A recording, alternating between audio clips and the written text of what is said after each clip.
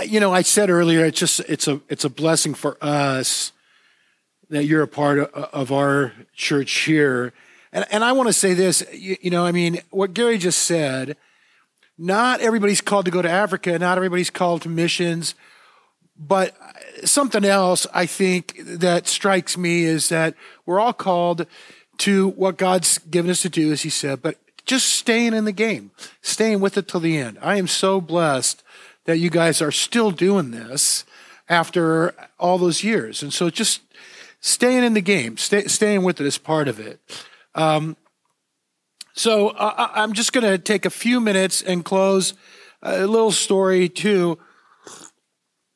Last Sunday on Palm Sunday, we talked about expectation, great expectations. And when Jesus rode into Jerusalem on the back of a donkey, they waved palm branches and thought that a Savior was coming, a deliverer, somebody to set them all free.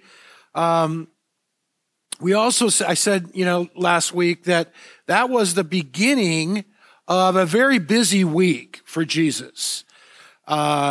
Monday, the following day after the ride into Jerusalem, if you look through, you have to read the different gospels, but kind of put them all together. It was the day Jesus went into the temple and turned over the money changers' tables and cleared them out for being, dishonest and unjust with people. And then the following day, he was with his disciples, and that was the day that you recall he cursed a fig tree, and which is a weird thing to do. But he used that, we do object lessons with the kids. Donna's probably doing object lessons today. That was an object lesson that Jesus did because the tree wasn't bearing fruit. And he talked to his disciples after doing that about living fruitful lives. And I'm just so blessed by you guys. That's a fruitful life.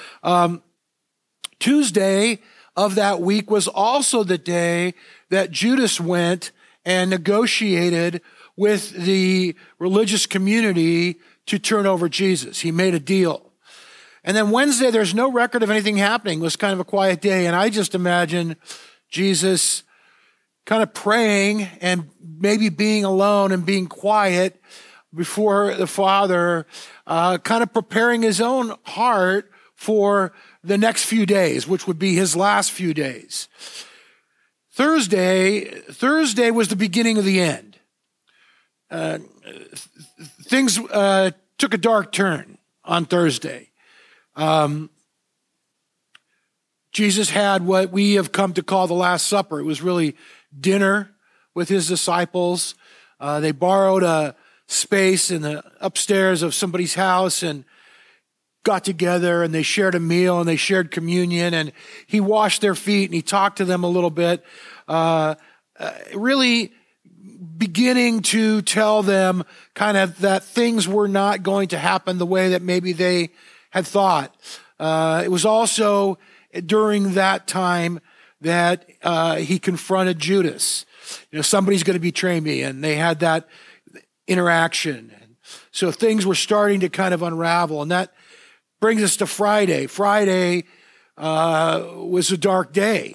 Friday, we call it Good Friday, which is always weird, I think. And then some people more recently have taken to calling it Black Friday, which probably makes more sense. But in any case, on Friday, Jesus was betrayed. He was accused. He was arrested. He was tortured. He was tried, tortured, beaten, and crucified. All in that day. And it was also Friday that Judas became overwhelmed with grief and shame over what he had done and went and took his own life, just overwhelmed by his own rebellion against who Jesus was. Saturday was difficult. There's a lot of confusion, and Jesus' friends, Joseph and Nicodemus, made arrangements for a tomb. He didn't have a place to be laid, and they made the arrangements for that and took him to the tomb and began to kind of figure out what the next step was. And then, of course, that brings us to Sunday, today, Easter Sunday. And again, I think early on, there was disappointment, there was confusion, there was concern. Mary and Mary go to the tomb early in the morning, and they're just going to prepare Jesus' body. But when they got there, things weren't like they thought they would be. The stone in front of the tomb had been rolled away, of course. But more surprising than that was just the fact that Jesus wasn't there. And first an angel appears to them and says, hey, he's not here.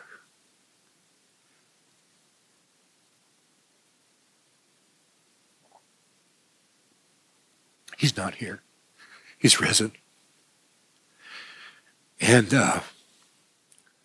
they didn't know quite what to think of that. And then Jesus himself appears to them. He said the most amazing thing. And again, I think we had a couple words earlier, but I think that what Jesus said to Mary and Mary at that moment was maybe a word for us too. And he said, don't be afraid. Don't be afraid. They were there and the disciples were not there.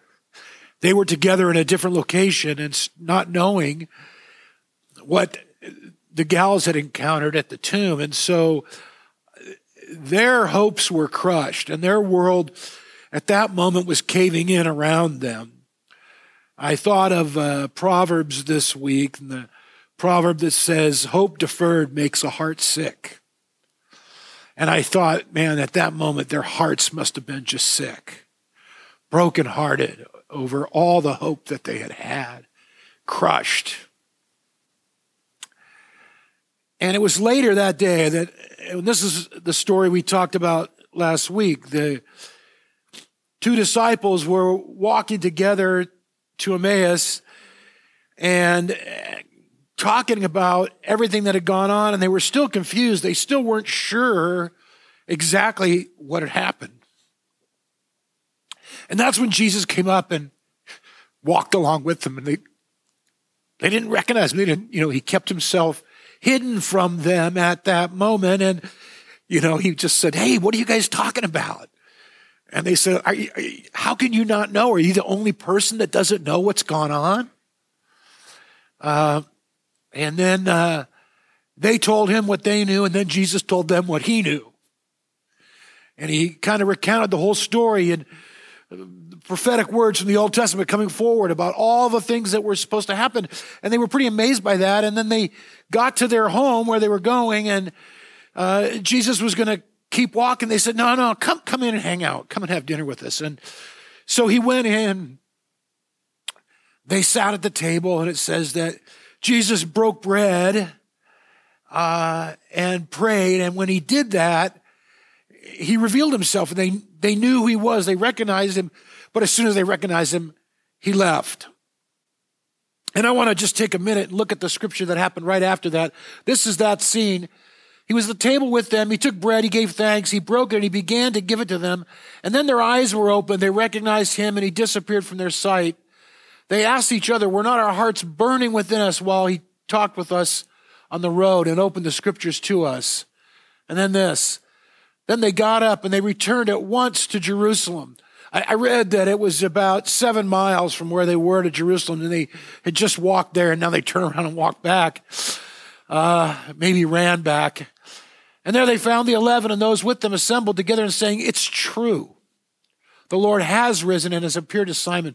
And then the two told what had happened on the way and how Jesus was recognized by them when he broke the bread.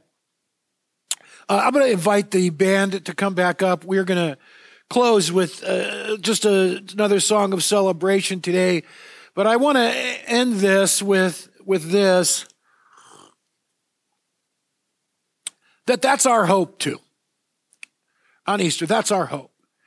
Sometimes we don't see Jesus. We don't know he's there. But he was there. And that's our hope. Whatever's going on today in your life right this minute, you may feel alone. You may feel as though you're kind of left to your own whatever, and whatever is happening is going to happen. But the reality is this, that we have the hope that even when we don't see him, even when we don't recognize him, Jesus is there with us, and he is with you. And I want to say that so clearly and strongly. Whatever's happening in the course of life, he's with you. So if you guys want to stand, we're going to close. The band's going to lead us in just a song of celebration. And then at the end of that, if anyone would like prayer today, if you need prayer, I just encourage you, just turn to somebody near you or grab somebody that you know or whatever. Just get prayer. Don't leave without that, okay? And then we'll just close at the end of the song.